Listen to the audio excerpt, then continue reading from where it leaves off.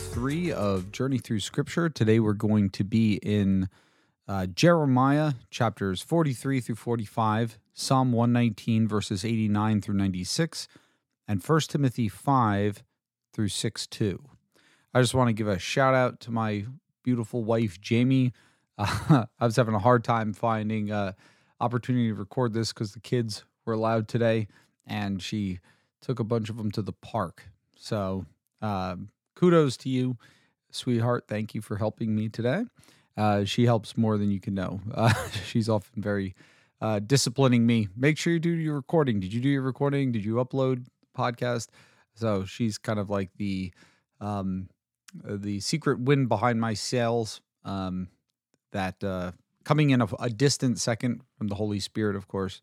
But yeah, so thank you to my wife.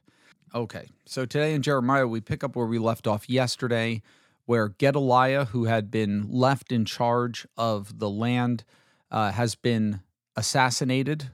And he, as I noted yesterday, is portrayed as a very positive character, as are all the members of his family in the book of Jeremiah. And this was basically an assassination. And those who remain now, the people of Judah who have come from some of the neighboring territories and who are there anyway, as well as some of the military forces that were said to have been in the open field during and after the destruction of Jerusalem, they are now quite nervous because the Babylonians are going to hear of this. Not only was Gedaliah assassinated, but so was the military garrison that was placed at Mitzpah. And so they're now nervous that what's going to happen when Babylon hears of this. Are they going to come and destroy us all and crush us all? And obviously that wouldn't take very much. So they go to Jeremiah, who had been placed under the care of Gedaliah, who is now dead, and ask Jeremiah to inquire of the Lord. And he does, and God assures them of his protection if they stay in the land. But if they leave, if they go and follow through with their plan to go to Egypt, to flee to Egypt, then it would not go well for them there. And just as he has judged Judah in the land of Judah, so he would judge them if they go to the land of Egypt. And so Jeremiah finishes speaking that, where we pick up today, and they all decide to listen to God. All right, happy ending. Oh, no, just kidding. They actually decide we're not going to listen to the Lord. And these are guys that have so far, you kind of look like the good guys.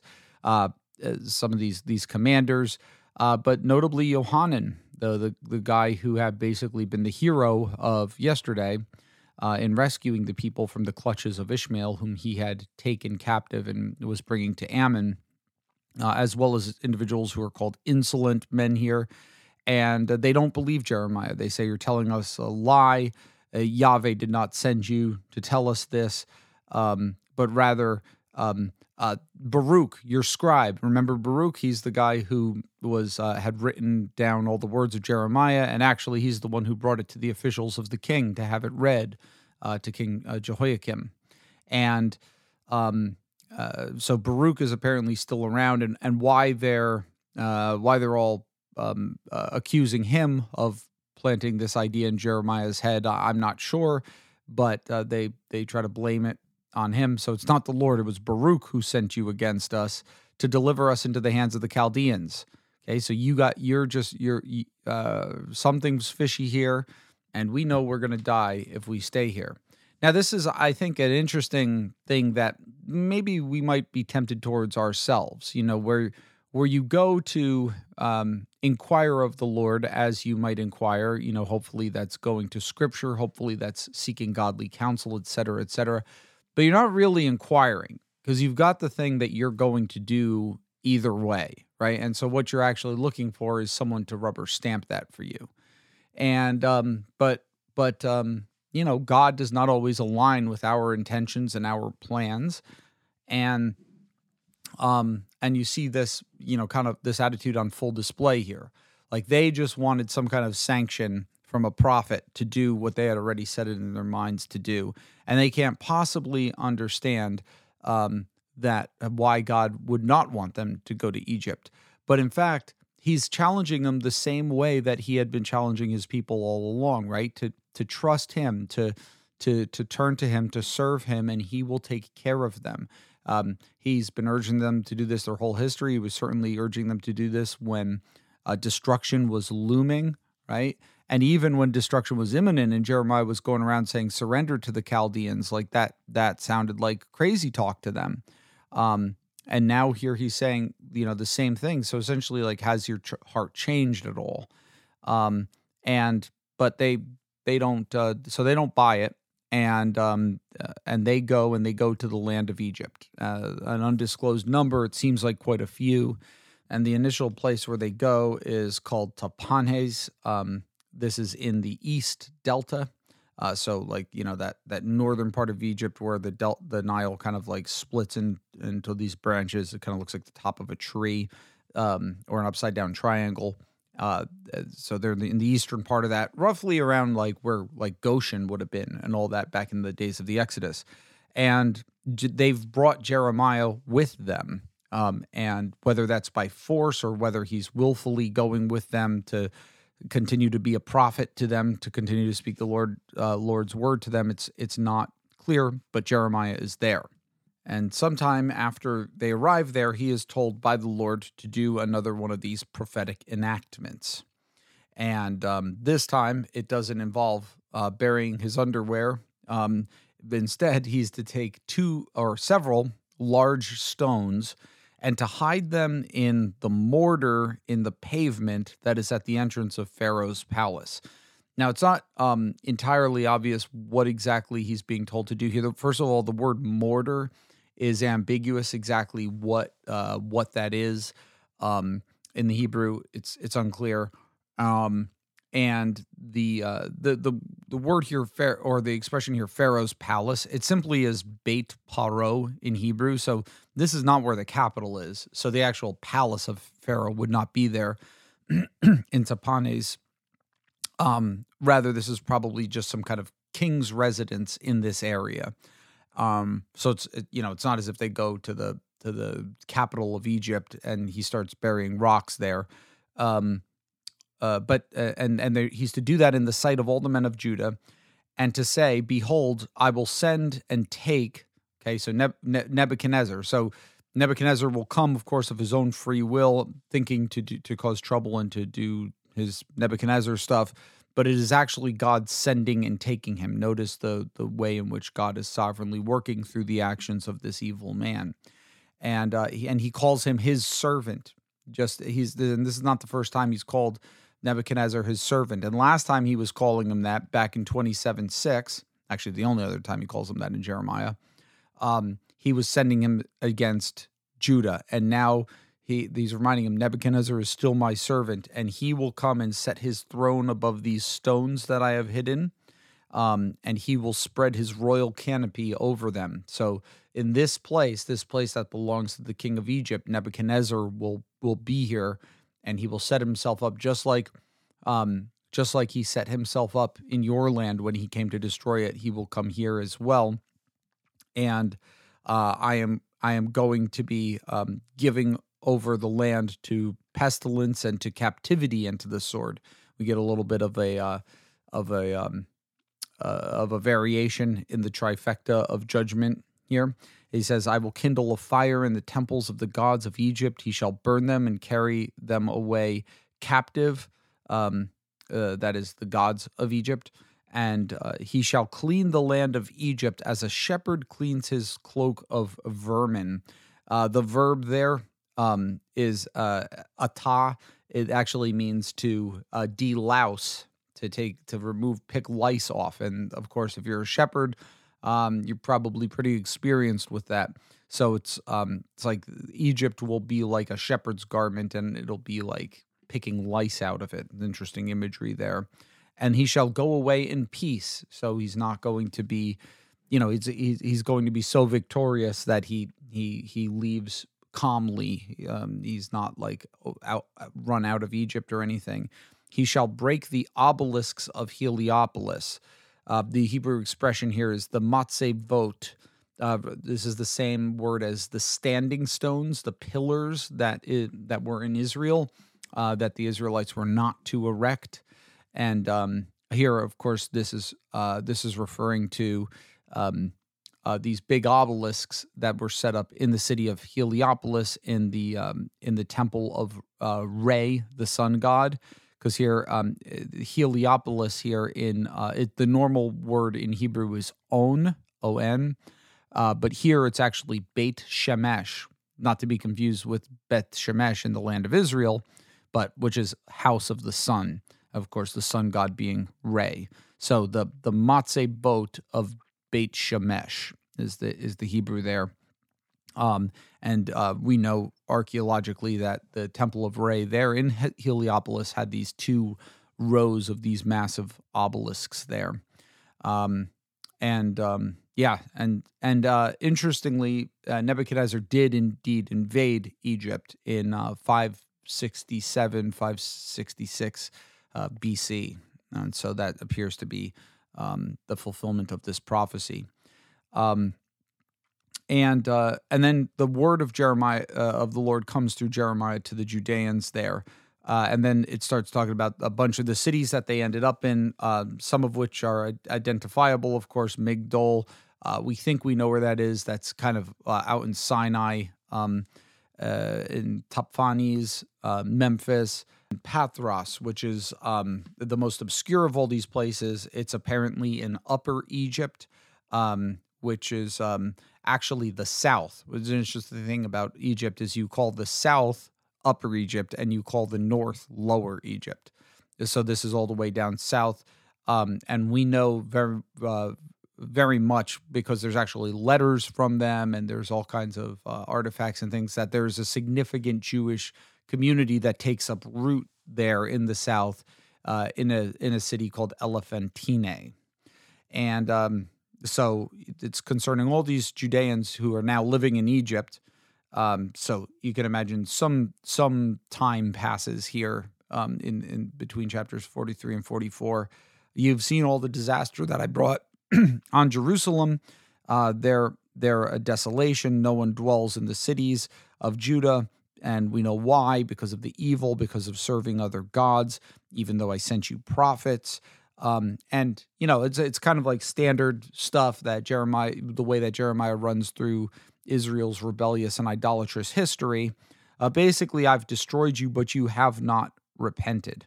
Okay, look at all that happened. My wrath and my anger were poured out and kindled in the cities of Judah and the streets of Jerusalem, and this still has not brought you to the place where you're ready to listen to me.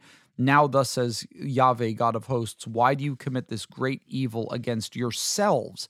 You kind of expect him to say against me, which of course would be true, but they're doing, they're hurting no one but themselves at this point. Why do you provoke me to anger, making offerings to other gods in the land of Egypt? So not only did they not listen to him to go to Egypt in the first place, but now they're still engaging in the worship of other gods.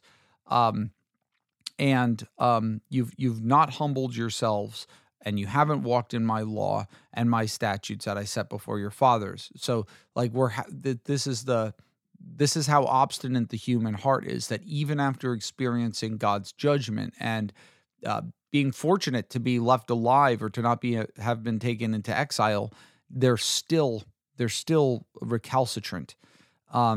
Therefore, thus says Yahweh of hosts, I will set my face against you for harm, to cut off Judah. I will take the remnant who have set their faces to come to the land of Egypt to live, and all shall be consumed. In the land of Egypt they shall fall by sword and famine, and I will punish those who dwell in the land of Egypt. Verse 13, as I have punished Jerusalem. So this judgment is following you there. Remember how he talks about like how the sword will follow them into the land of their enemies. This is an example of that. And not only the sword, but also, this is Jeremiah, so famine and pestilence, so that none of the remnant of Judah have come to live in the land of Egypt shall escape or survive or return to the land of Judah, except some fugitives. So there will be some left, but pretty much it's going to be a disaster for them. Then we see basically a reflection here in the form of a very succinct narrative of the two different interpretations of why all this disaster has befallen them. Everything from the destruction of Jerusalem and the events leading up to it to where they are now. And we see that that you have the Judeans who have come to Egypt, and the men are fine with their wives making offerings to other gods. Okay, and they're like, as for the word that you have spoken to us, Jeremiah, in the name of Yahweh, we're not going to listen to you, but we're going to do everything we've vowed to these other gods, especially here, she's called the Queen of Heaven, which we saw back in chapter 7, verses 16 through 19. They were worshiping this deity in Jerusalem as well, and doing the same stuff, baking cakes for her. And here we learn that, as I pointed out then, that these are cakes that bear her image. This is the Queen of Heaven is almost certainly the goddess who is known in Babylon as Ishtar, and we've seen her plenty of times in the Old Testament. This is Astarte, or sometimes spelled Ashtoreth. And they're baking these cakes for her. They're pouring out drink offerings to her. So essentially like grain offerings and their libations. And because, hey, and here's their interpretation of why this stuff has happened, right? We had plenty of food when we were doing that. Okay, we prospered. We saw no disaster. But then these reform movements started, Josiah's reform, and then maybe, these other kind of like mini reforms. And when that happened, we were consumed by sword and famine. But we already saw that that a big part of the reason why that happened was because a lot of those reform movements were just, it turns out, were just superficial in a lot of significant ways. So, there's this idea that the only thing we need to do in order to be worshiping the Lord is to just make the right offerings to the right God. But that's not all that is involved in serving the Lord. It's also walking according to his statutes, his commandments. It's also doing justice to the orphan, the fatherless, and the widow, and the sojourner, right? But, we want to just be able to say, hey, we're going to live our lives however we want, and sure, we'll make an offering to this God or to that God. Whichever God needs an offering, we're going to make that God an offering. And that's the problem here. And so they did that. And they did that half-hearted kind of repentance. Like, we'll technically worship Yahweh, whatever. But then judgment was brought upon them because their repentance was not really true repentance. They didn't really reform their hearts. They didn't have circumcised hearts, as the prophets say, right? And so what's the conclusion that they draw? Okay, because they don't truly repent and God brings judgment upon them. So they look at their superficial repentance. They see that they're still under the judgment of God, and they say, well, when we were making offerings to the Queen of Heaven, with our husband's approval, we didn't lack for anything. We had food and stuff. And now here we go. We've turned to the Lord. And since we've done that, it's been nothing but trouble. And then you get Jeremiah's interpretation of these events. He says to all the people who had given him this answer, as for the offerings that you offered in the cities of Judah and in the streets of Jerusalem, you and your fathers, your kings and your officials, did not Yahweh remember them? Did that not come to his mind? Yahweh could no longer bear your evil deeds and abominations that you committed. Therefore, your land has become a desolation and a waste and a curse without inhabitant as it is this day. So essentially, the people think that their offerings to the Queen of Heaven and whatever other gods they were worshiping were what was saving them from judgment, whereas Jeremiah is telling them, no, that's actually why the judgment came upon you. It's because you made offerings and because you sinned against Yahweh and did not obey his voice or walk in his law, in his statutes or his testimonies, that this disaster has happened to you. And so So those are the two options the two narratives that the people can believe. And which one do they go with? Um, well, we will find out now. Jeremiah says especially to the women, all the people and all the women who are very engaged in this worship of the Queen of Heaven, hear the word of Yahweh.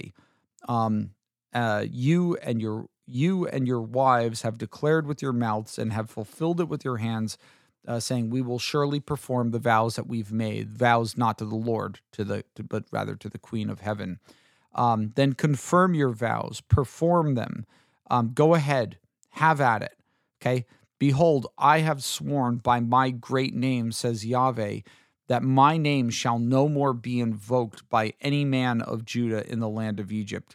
Right. So you're no longer going to be saying as Yahweh, as Lord Yahweh lives, but rather I am watching over them for disaster and not for good. And remember that this is a key.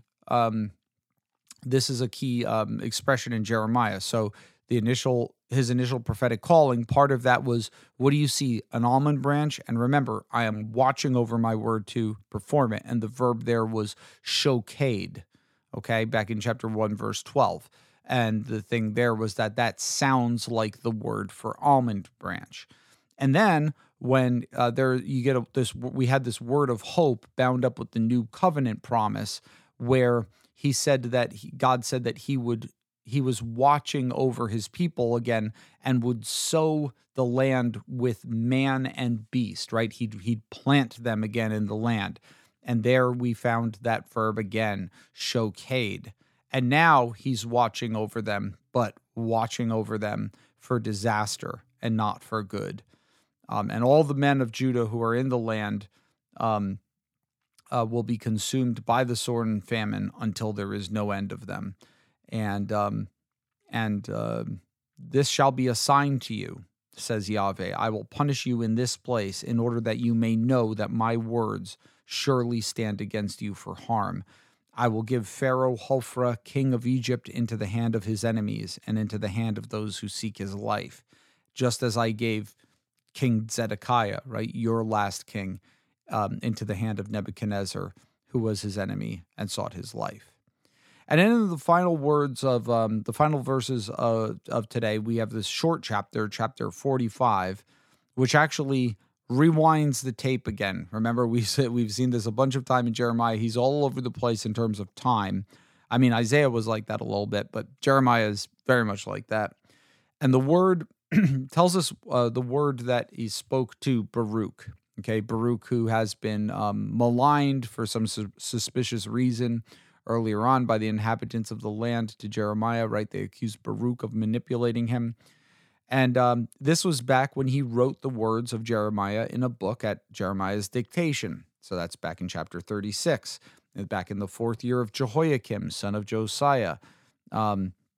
He says, "Thus says Yahweh, the God of Israel, to you, Baruch, you who said, 'Woe is me, for Yahweh has added sorrow to my pain.'" So he's kind of like Jeremiah in a sense that he's in anguish over this task that God has given him to do. And we get the sense here actually that in Baruch's case, it's kind of a little bit like complaining and there it's one thing to acknowledge the pain that you feel and maybe some misery that you feel and everything, but it's another to let that eclipse the promises that God has made to you and make it as if there's you have no hope just because of your present circumstances. And that appears to be where Baruch was at, at this point in his life. And I feel like we've all probably been there. But God commands Jeremiah to say to him, "Thus says Yahweh, behold, what I have built, I'm breaking down. What I have planted, I'm plucking up." Those are, remember, from Jeremiah's commission also, back in chapter 1, verse 10. That is the whole land. So you're feeling like this because I'm doing what I said I was going to do, and it is not pleasant. And do you seek great things for yourself? So your whole people are going through this. What do you think? You think you're going to have a vacation right now, Baruch? Seek them not. Don't seek great things for yourself right now. Behold, I'm bringing disaster upon all flesh. But remember, I will give you your life as a prize of war in all the places that you may go. So I will preserve you. You're going to be okay. And this is this declaration by God to make certain individuals who have acted favorably towards Jeremiah and towards the Lord, to make them their life as a prize for war, in Hebrew, a shalal. Um, this he said about this about those who would go out and surrender to the king of Babylon in 21:9 and in 38:2. And then this was also said to Eved Melech, who was the eunuch serving in the court of Zedekiah, in 39:18. He's the one who rescued Jeremiah from the pit. Remember, he put the cushions on, or the rags under the ropes to help pull him out of the cistern. So Baruch is assured that by the Lord that he will take care of him, so don't despair. All right, let's go now to Psalm 119:89 through 96. Here we have a lot of emphasis, at least initially, on the enduring and eternal nature of God and his word. This stanza all the lines begin with the Hebrew rough equivalent of El, which is Lamed. Forever, O Yahweh, your word is firmly fixed in the heavens. Okay, so this is how permanent God's word is. Of course, there's other passages of scripture that speak like this, right? That all flesh is like grass, and its beauty like the flower of the grass, but the word of the Lord endures forever. Your faithfulness endures to all generations. And I kind of love that about God's word, is that when we start to try to wrap our arms around it, to understand it, and then to build our life around it, we're building our lives around this thing that is so much bigger than us, the word of God, the truth of God expressed in human words. It is this enduring source of life for any generation of those who come to him. And it is something we pass down, and it is something that we all feed from, God's people from the very beginning.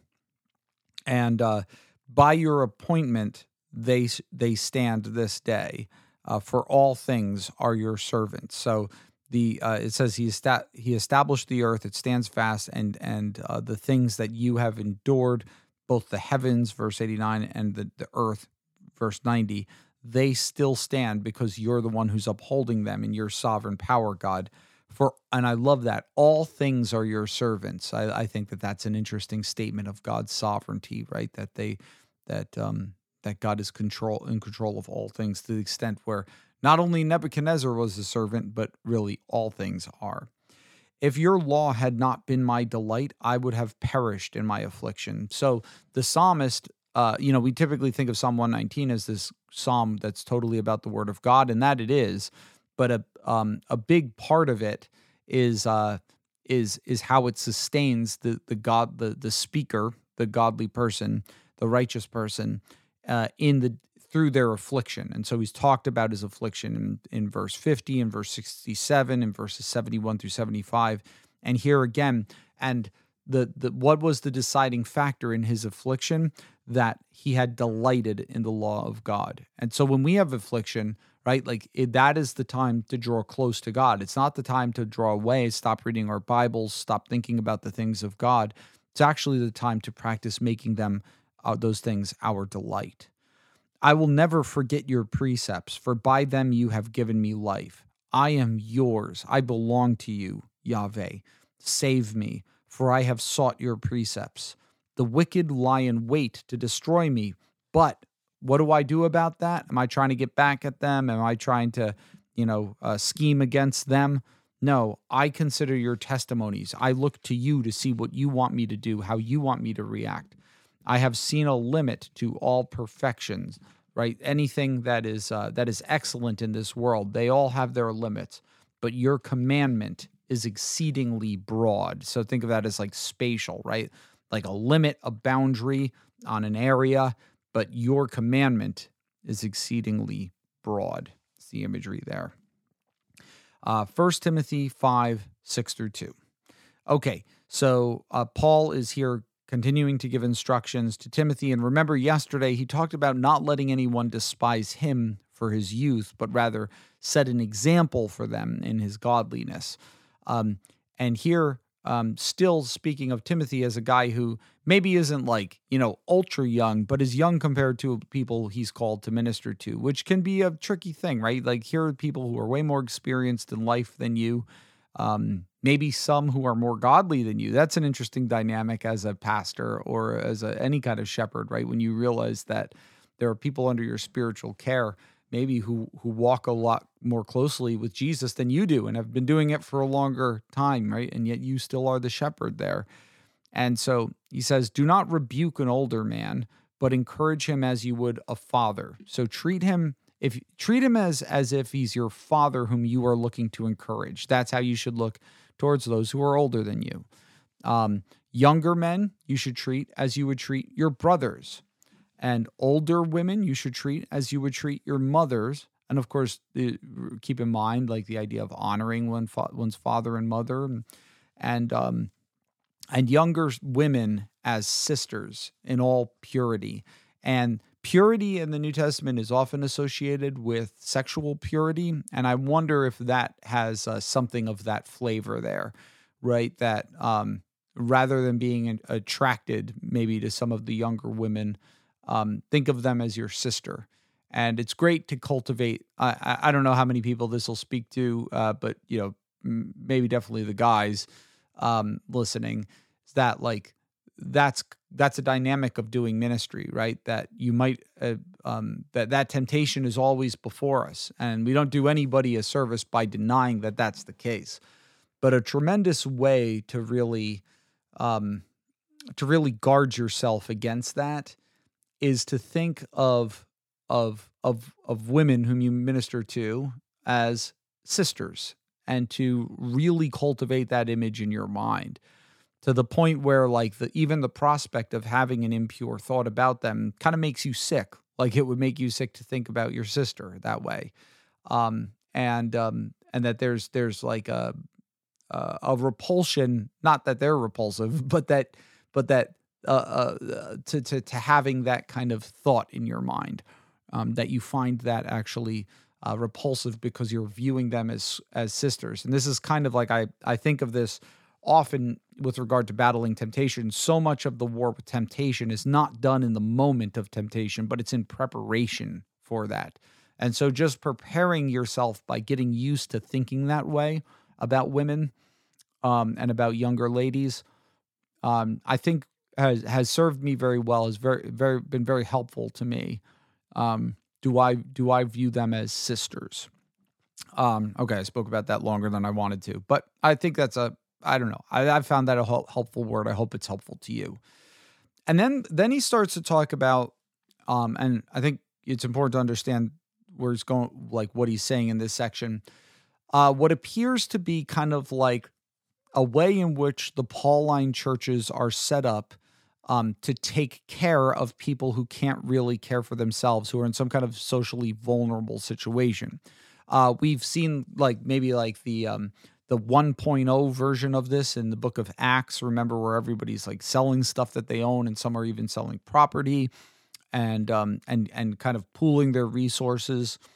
And that spirit continues now, right? Where if you're a part of the church, you shouldn't have to go hungry. Okay. You shouldn't have to not have your needs met.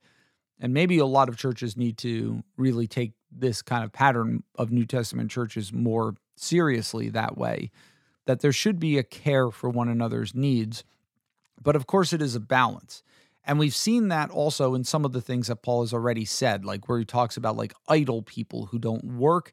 And as a result, if they're not willing to work, they shouldn't be willing to eat, right? But rather they should labor hard with their hands. And so the idea that the church does care for people, but you have to be careful. You have to have parameters put in place that the church is not drained and destroyed by people who should be pulling more than they actually are, who have the legitimate ability, whether to work and for some reason choose not to. Okay.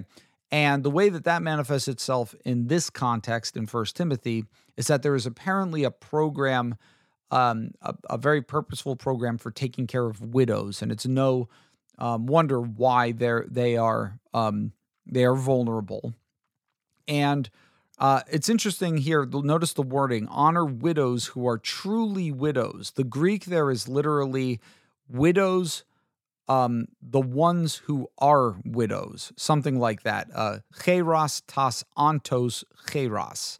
Um, and it almost seems to me as if the category who are widows is almost like an idiomatic expression for what this group of people, or this perhaps we could say this need meeting program in the church, is called. So you've got this thing where a widow, someone who's not able to take care of themselves because their husband has died, if they meet certain qualifications, the church will take care of them. And the first qualification for a widow, someone whose husband has died, being included in this category of quote unquote who are widows, is that they have no other family to take care of them, at least believers. Okay, so if the widow has children or grandchildren, then those children and grandchildren have a responsibility to show godliness to their own household and to make some return to their parents. Okay, that's pretty obvious, right? But again, so if you've got this pool to take care of those who are widows, then you don't need to be doing that, though, if there's other people who have a familial obligation under God's law to provide for those in their household. So think of honor your father and mother. So you've got believers who should be taking care of them. So they would not typically be enrolled in this program, but rather focus on the members of her household taking care of her. She who is truly a widow, there you have the expression again, truly a widow. And again, I say that seems to be maybe the name for this arrangement, this program that Paul's talking about. Left all alone, okay, she has no one in her family, has set her hope in God and continues in supplication and prayers night and day. Now, this is interesting, and I'm not 100% sure of this interpretation, but I think this is what's going on, that these quote-unquote truly widows, okay, they are receiving help from the church, from the body of believers, but something is expected back from them. There is something that they should be doing. And remember Paul's perspective on singleness, right? That a single person is able to devote themselves undividedly to Christ, undividedly to the Lord, and to the care of the church. Now, they might not have a lot of money. They might not have, other resources, but they are single and they are able to give to the church through prayer, right? And I like that their devotion towards supplication and prayer is actually that's what they need to be doing. And if they're doing that, then they are considered in this category of truly widows. So it's not just that they have a need and so it's supplied by the church, but something is asked back from them, and that is to be devoted to prayers night and day. That doesn't mean Paul, the pastor visits, you weren't praying all day long and all night long. I don't think it's that extreme, but something is that there is a true contribution. And I like there that if that's the case, if I'm right about this, that prayer is viewed here as almost like a tangible currency of a thing that is truly valuable, a thing that it's actually worth supporting these women so that they can devote themselves to. Because rather than looking to get married again and then having another family, well, they've got the time on their hands. They've got the availability. They're able to give their attention to their brothers and sisters and younger people in Christ, and to devote themselves to prayer on their behalf. The contrast this to she who is self-indulgent, she's dead even while she lives. Okay, so she's not pulling her own weight. Rather, she's just looking for money. She's looking for a handout from the church without really being part of the community of God's people. Command these things as well, so that they may be without reproach. These widows, right, have to be without reproach as well, just like overseers do. But if anyone does not provide for his relatives, and especially for the members of his household, he's denied the faith and is worse than an unbeliever. So again, going back to the idea that if they have children, the children are believers, the children have an obligation. That is not. This does not sound like Paul is saying it's optional either, right? Worse than an unbeliever if you don't care for your own family. I just want to say too, I don't think this means that they're never going to help out someone if they're not willing to like join into this truly widows program. It's just that, like, with regard to this program in specific, let me remind you how this works. Let a widow be enrolled if she's not less than 60 years of age. Okay, so she has to be over 60. Having been the wife of one husband, so she's shown herself to be faithful to her husband throughout life. Remember, this is actually the opposite of the one woman man that we saw for elders, right? This is a one man woman. It's the same expression in Greek. And having a reputation for good works. Okay, so these are gems. So these ladies are gems. If she has brought up children, has shown hospitality, has washed the feet of the saints. Notice that. That is kind of interesting. Wash the feet. Now, that could be just a general term for service. But it's interesting that Paul uses that expression, suggesting that Jesus' example is followed in the early church, and not just the symbolic gesture of foot washing, but that's what service is called. That serving brothers and sisters is referred to as washing their feet. That, kind of the enduring legacy and the knowledge of what Jesus had done. And if that's the case, if this is taken from the language of what Jesus did, that's interesting because, and might have something to say towards the whole dating of the writing of the Gospels issues, right? Because Paul knows about this in the early 60s. I'm not saying necessarily that John is written in the early 60s, but it's an interesting thing to consider. So taking Jesus' example in serving the saints, which is metaphorically described here as washing their feet, has cared for the afflicted, has devoted herself to every good work. So again, it's not just like anyone. It's a woman who has a proven track record. It's almost like a form of church employment in a sense, but refuse to enroll younger widows. For when their passions draw them away from Christ, they desire to marry and so incur condemnation for having abandoned their former faith. I think what this is saying is that if it's talking about younger women who enroll, who agree to do this, who perhaps take some kind of formal vow to God, and then meet the next man of their dreams and forsake that, forsake their commitment to the Lord to do this. I think that's what he means by that.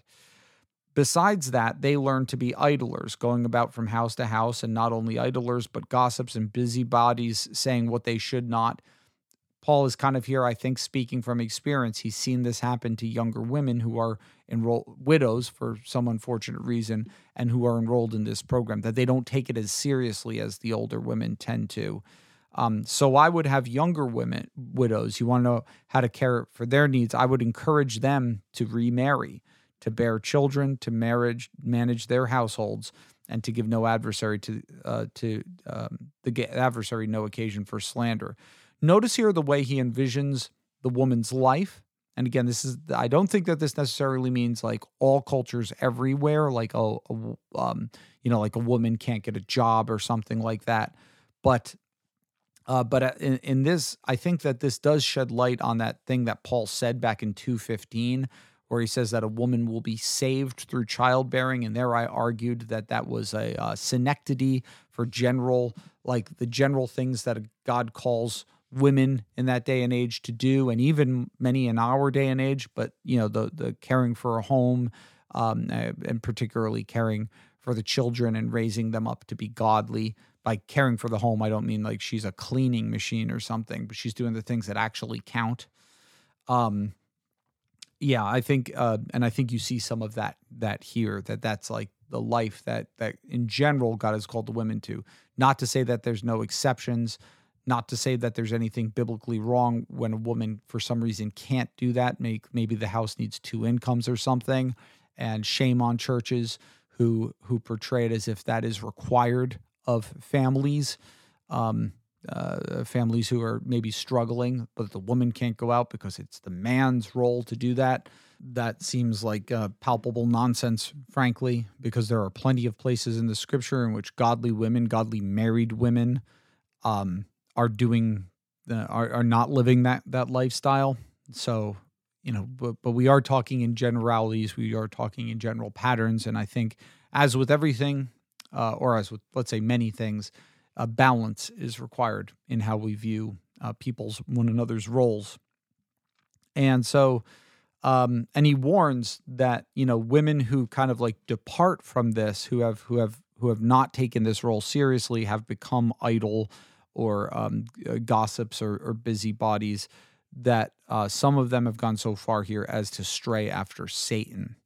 And then he says, if any believing woman has relatives who are widows, let her care for them.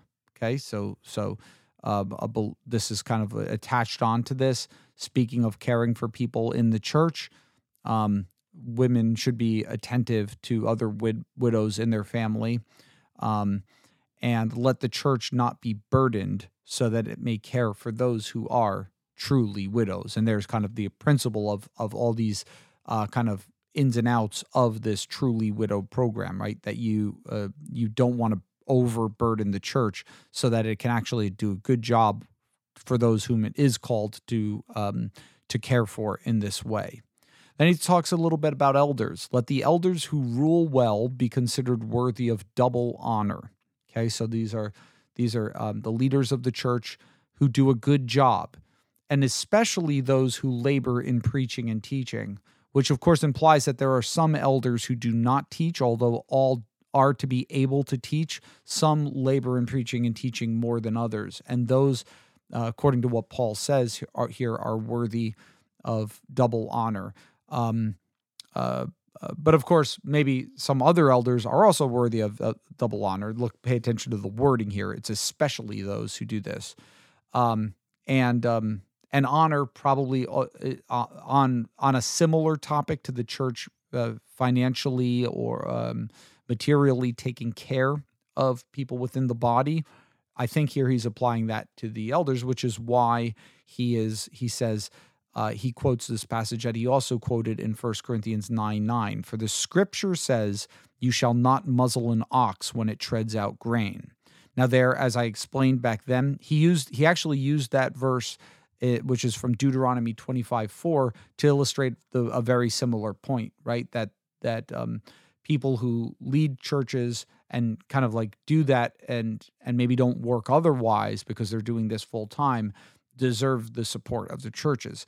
And the illustration here is that when you're having the ox do work for you, you shouldn't prevent it from eating its share, right? You shouldn't be muzzling it. That's cruel. He's doing this work for you.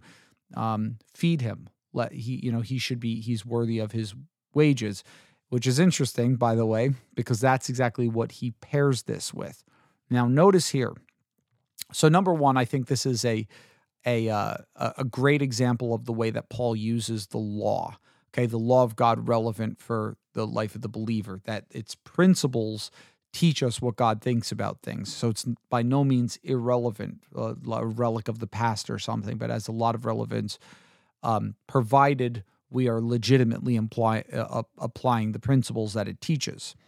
But this is actually a very, very helpful verse for forming, I think, a good doctrine of Scripture. Because notice this, he says, for the Scripture says, okay, and then he quotes Deuteronomy, and then he quotes another Scripture, the laborer deserves his wages. Notice that. The Scripture says, then you get Deuteronomy, and then you get the laborer deserves his wages.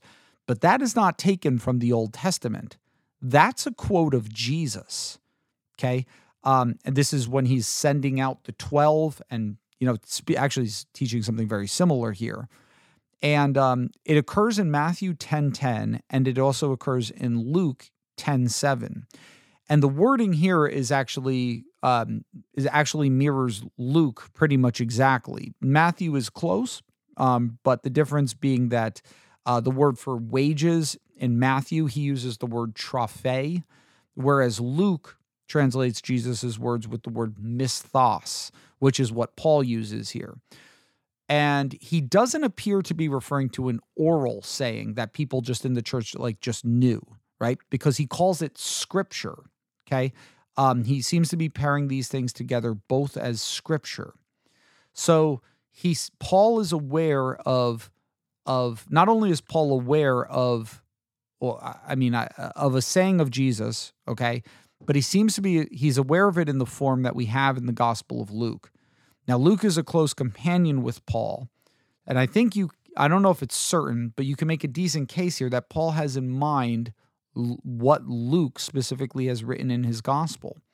And if that's the case, this is very interesting because he is calling that scripture also and quoting it alongside of Deuteronomy. And it shows the high regard that Paul has for the Gospels. Now, of course, we think of it as scripture too, but it's just a good kind of a confirmation of that Paul is thinking along those lines, even this early on in the history of the church.